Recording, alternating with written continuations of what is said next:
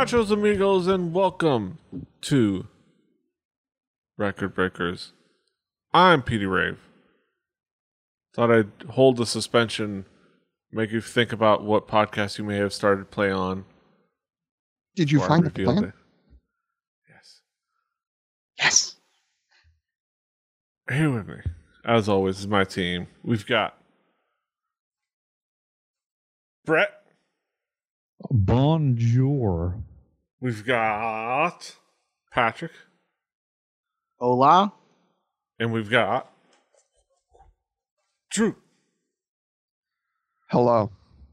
We're here, gotta talk about music, share music with each other in a round table format, and talk about the things we thought about the things, and talk about it, hash it out, feel it out, give our opinions. Spitball.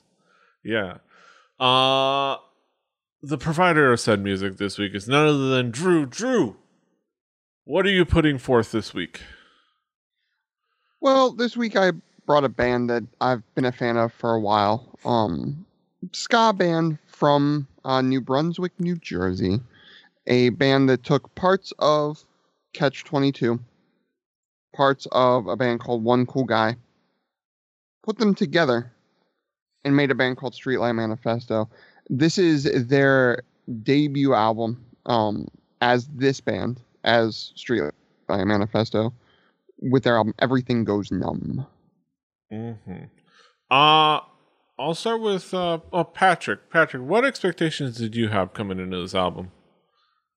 I'm aware of who Streetlight Manifesto are. I've definitely heard some of their songs, but they weren't one of the bands I listened to back in the day when I was in like high school and into punk and ska and stuff. So like I knew the basic sound, but had never really heard a record of theirs.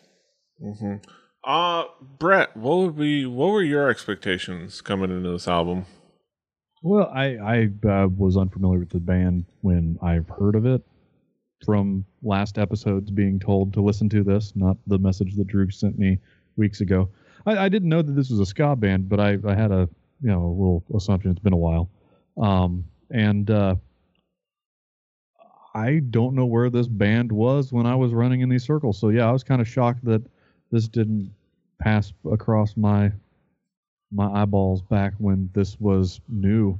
But yeah, I came into this completely I was a little bit shocked. I will get more into just how shocked I was here in a minute. Yeah, I believe I've heard the name before, but I don't think I've sat down and listened to them before. Drew, how would you describe the themes and elements that make up this album? Well, first off, this is as I said, the first album. Kolnicki had left Catch-22. There was a little side acoustic project, Bandits of the Acoustic Revolution, who still does shows from time to time. But those members of that band, which were the two parts, the Catch-22, the One Cool Guy, they decided that they wanted to get back into electric instruments and sort of the more traditional ska performances. Although Kolnicki has sort of a problem calling the band ska, because there are some in the ska scene that a lot of their songs don't fit the mold. They are something that is very, very twinged with a lot of punk elements to it. Not only that, but Kolnicki is Czech. Kolnicki's actually an old Transylvanian family.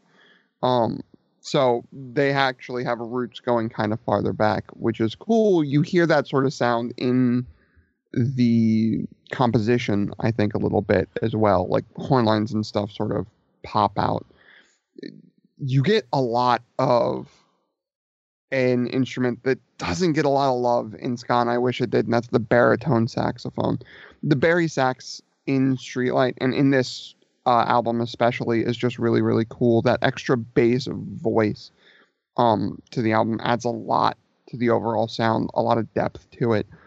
There is also, Streetlight is known for their lyrical content. It comes at you at a frantic pace, but it's at times like biting and smart and really socially conscious, but also really fun. They never lose the fact that they're a band that's about having fun, and whether it's the songs that sort of are about darker subjects, or it's a song about literally just saying like, hey, we're a band about having fun. Like they always focus on that, and they always bring that to the forefront, which I think is cool. But overall, there's a lot going on in here in a band that on the surface level sounds really simple, which when I listen to my ska, that's sort of what I tend to drift towards. Patrick, what will be the themes and elements that caught your attention on this album? The goddamn horn section. Ska is, I enjoy horns and ska. It's a thing we talk about. I'm a sucker for them. This might be the best ska horn section I've heard. And I think in part, Drew's right, Barry Sachs adds a very, very, very nice element to the low end here. But their parts are super tight. Their overall sound is really good. The horns I'm speaking of. The rest of the band is a solid third wave ska band. They're not the best. They're not the worst. They're pretty good. They do some stuff okay. I'm not in love with the vocals, but the lyrics are really, really good, so it kind of helps. But the horns are kind of where it's at. Brett, what will be the themes elements that caught your attention? Well, while I casually enjoy most ska bands, the ones that grab my attention are the ones that sort of break convention and learn a little more from their sister genre, punk rock. That, or they wear wetsuits, capes, and masks. But that's a different thing altogether. Sometimes ultimately play make children's disco shows. songs. Yeah, and Make yeah, children's shows, disco songs. yeah. We might know the band you're talking about. They might be a super rad band. Yeah, get your decoder rings out. Code name applesauce. Yeah, this album is like the ska mixing pot dashed into a Pennywise pot. There's some stuff going on here that was like very, very contrasty. Like the heavy sound of like a traditional ska band, and like the like crazy other genres that were being thrown in, not just punk rock. There's some weird stuff going on in this album. The other thing that like one of the first things that I noticed was this dude's playing a fretless bass. And fretless bass is something that makes more and more sense in a ska band the more and more I think about it. Because like when a fretless bass slides up and down or does bends, it sounds like the bends of like a horn, like a saxophone, but it's got like that weird tuba sound to it, of it like growling off the fretboard, like that weird. Yeah, it very much fit in there. Also, I'm pretty sure there's a song where somebody was rocking a clarinet, which is not something that we get into too often in this. There was definitely You're like correct. it's like it's like we're watching a Spielberg movie or something. There's like some clarinet being played in the background. You'll notice on that song there's no alto saxophone. That's because he's playing the clarinet on that one. Yeah, and Jim Conti himself. Yeah, that is something that really struck me as like, when have I ever heard somebody bust a clarinet to do that? I enjoyed that quite a lot. But horn section is great. I mean, there's so much stuff going on that like from the style of sounds that you get from a ska band. They also have like their like knockoff Brohim thing going on. Kind of. It's kind of weird. But yeah, when we break down song to song, I can sort of zero in on some of that. But there's some strange stuff brewing around in this. There's a lot of going on in this album. A lot, for sure. Drew, what will be some of the key tracks to zero in on? Well, I'm going to start with Everything Went Numb because I made mention of the Barry, and it starts out with a lot of that. It opens with a blast. It lets you sort of know that you're gonna get some punk rock in this. You're gonna get a heavy dash of that, but it's gonna be a bit more than that.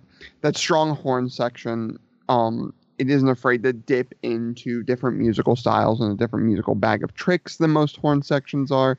And this song, I think, proves that.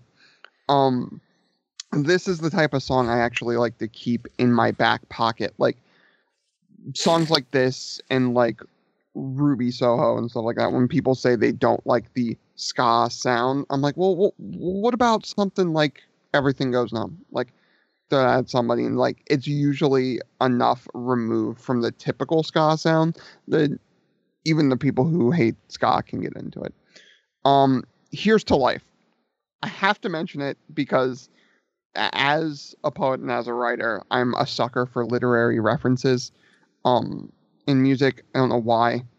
One of my favorite bands is named Gatsby's American Dream. Like I don't know why I like bands and music with a lot of literary references in them just thrown around, but it's kind of cool.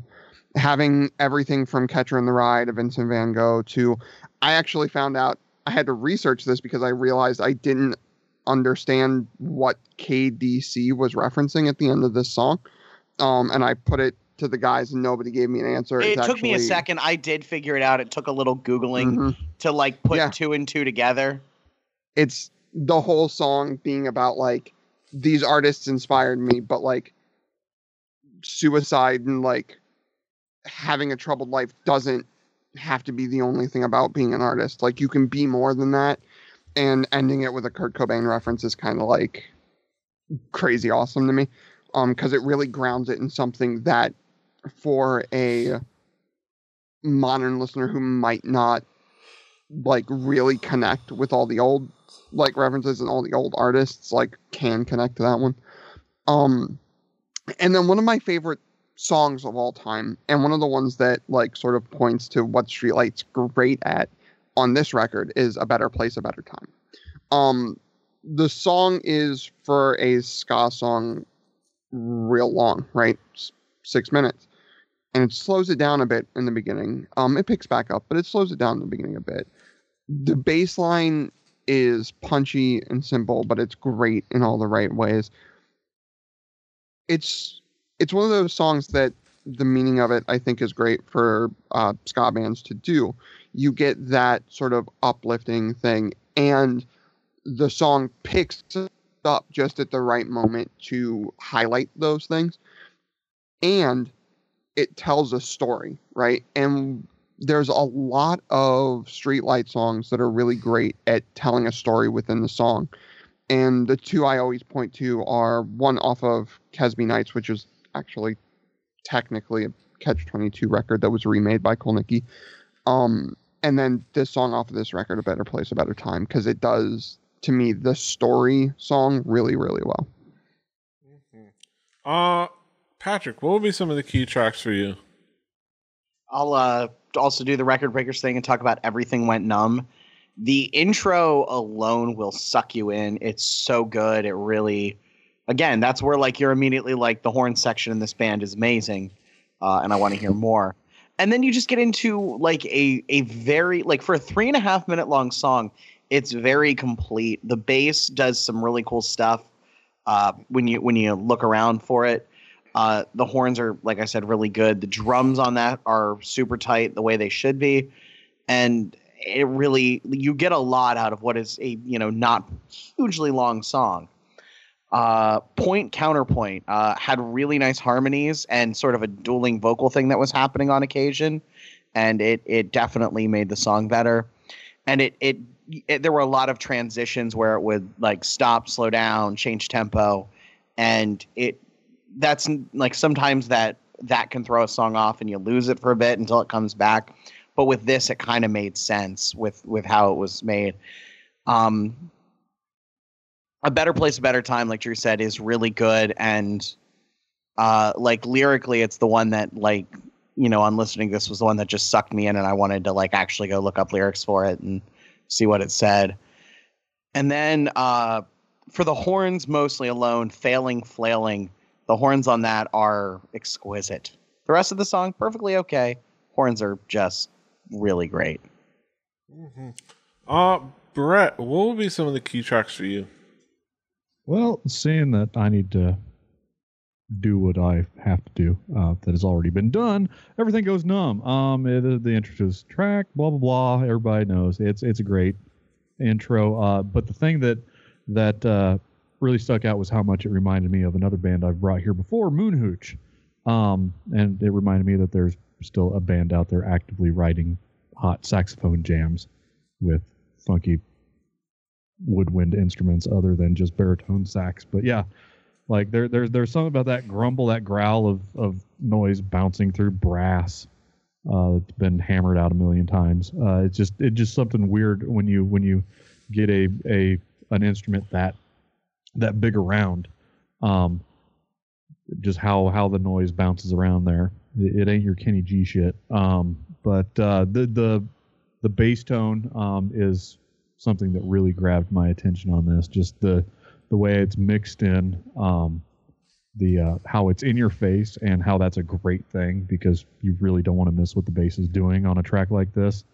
Because not only is that like, would that be a feat for somebody to be playing on a normal fretted bass, but on a fretless bass, being on pitch on every single note that you're hitting on horns that they're having their own problems hitting notes dead on with, it's a feat of musicianship. Another one I really dug was That'll Be the Day. This is clean tone Pennywise with horns. It's got jangle to it, which I enjoyed it a whole lot because it has gritty vocals and it's got the hey hey heys, the woes on woes, and the vocals are harsher than the instruments, but the drums are still doing the drum things. The instruments are still going off and doing what you would do, which they later do when you put your foot on the stomp box. But like they did a big stretch of clean tone punk rock with horns, which I really enjoyed. And Here's to Life was one of the songs that I couldn't find anything I didn't like.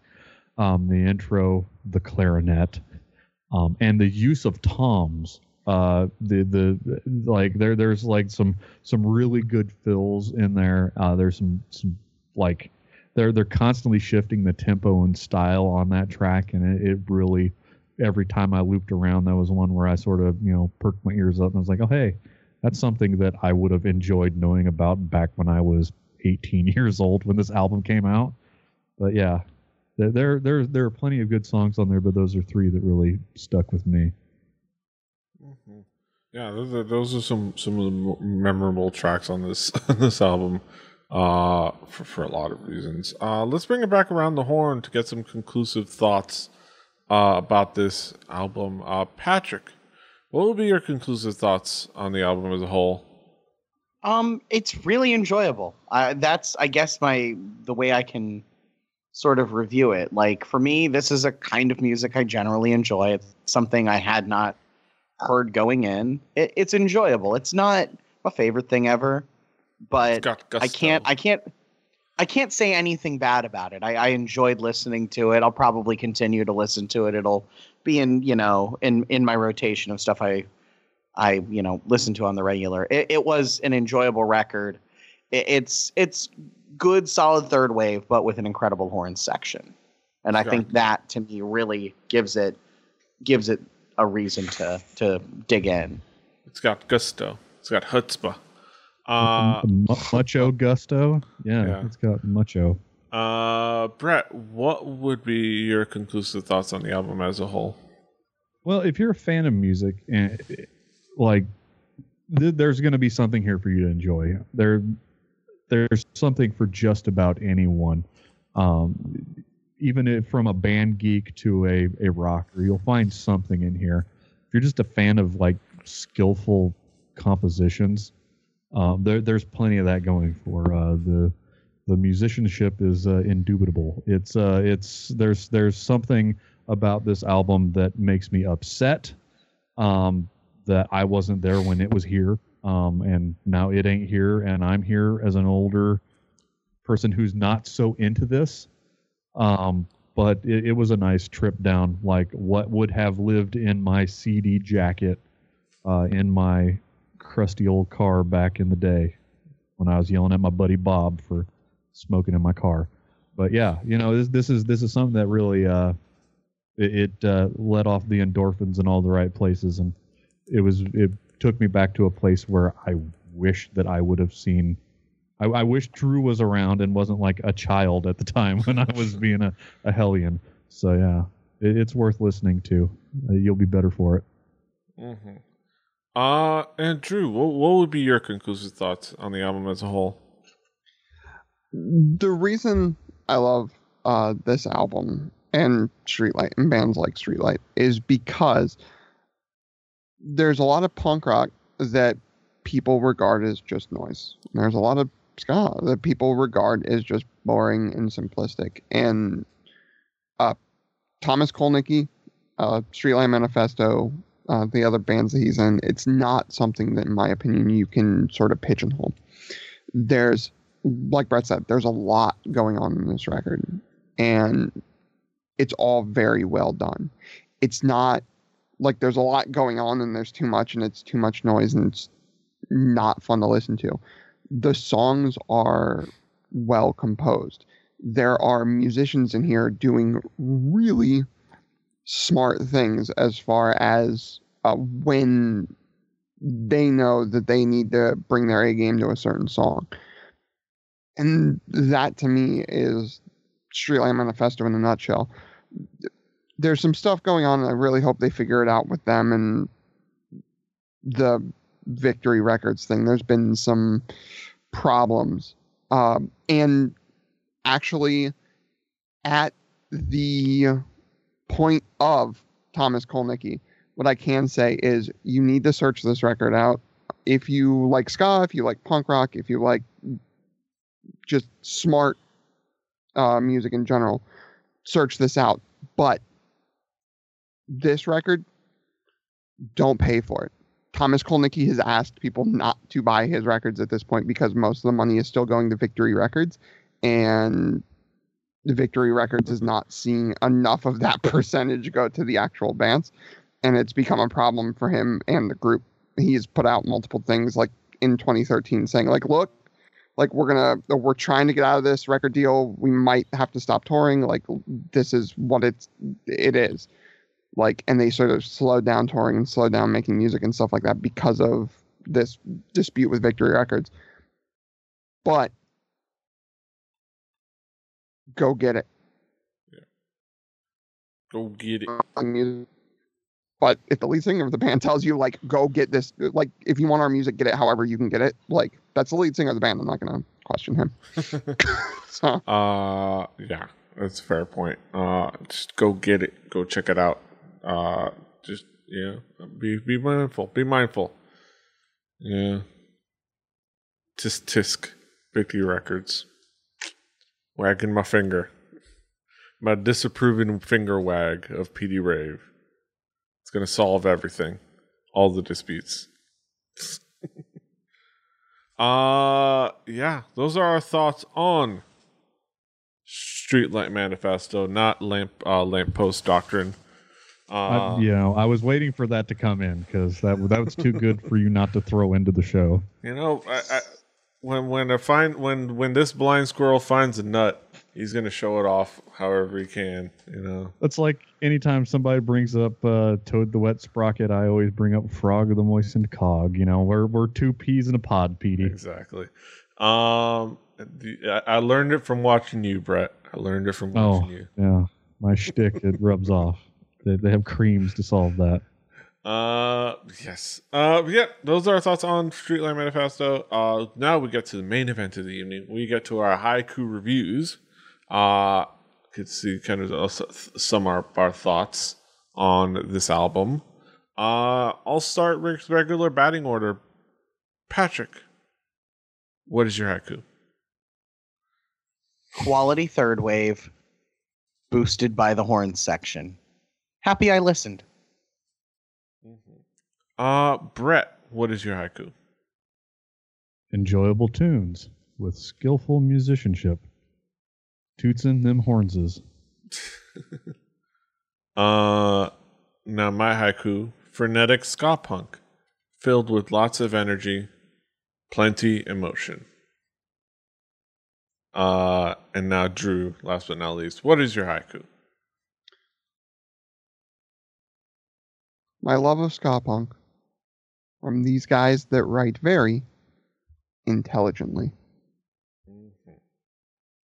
And that sums up our thoughts on Streetlight Manifesto. You can find this album on our Spotify playlist. Play Record Breakers the home game. Follow along at home. We'll be posting next week's record as the current week's album or episode gets posted. So you get to do the homework ahead of time.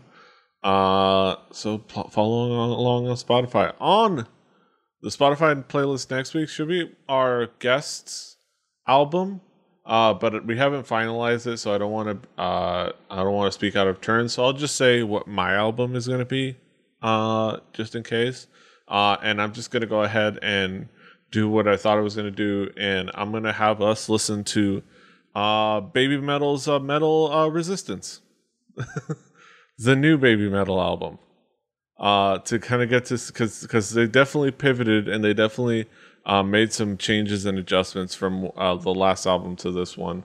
So we're going to talk about them. Oh yeah. But there might be a guest, so keep an eye out for that.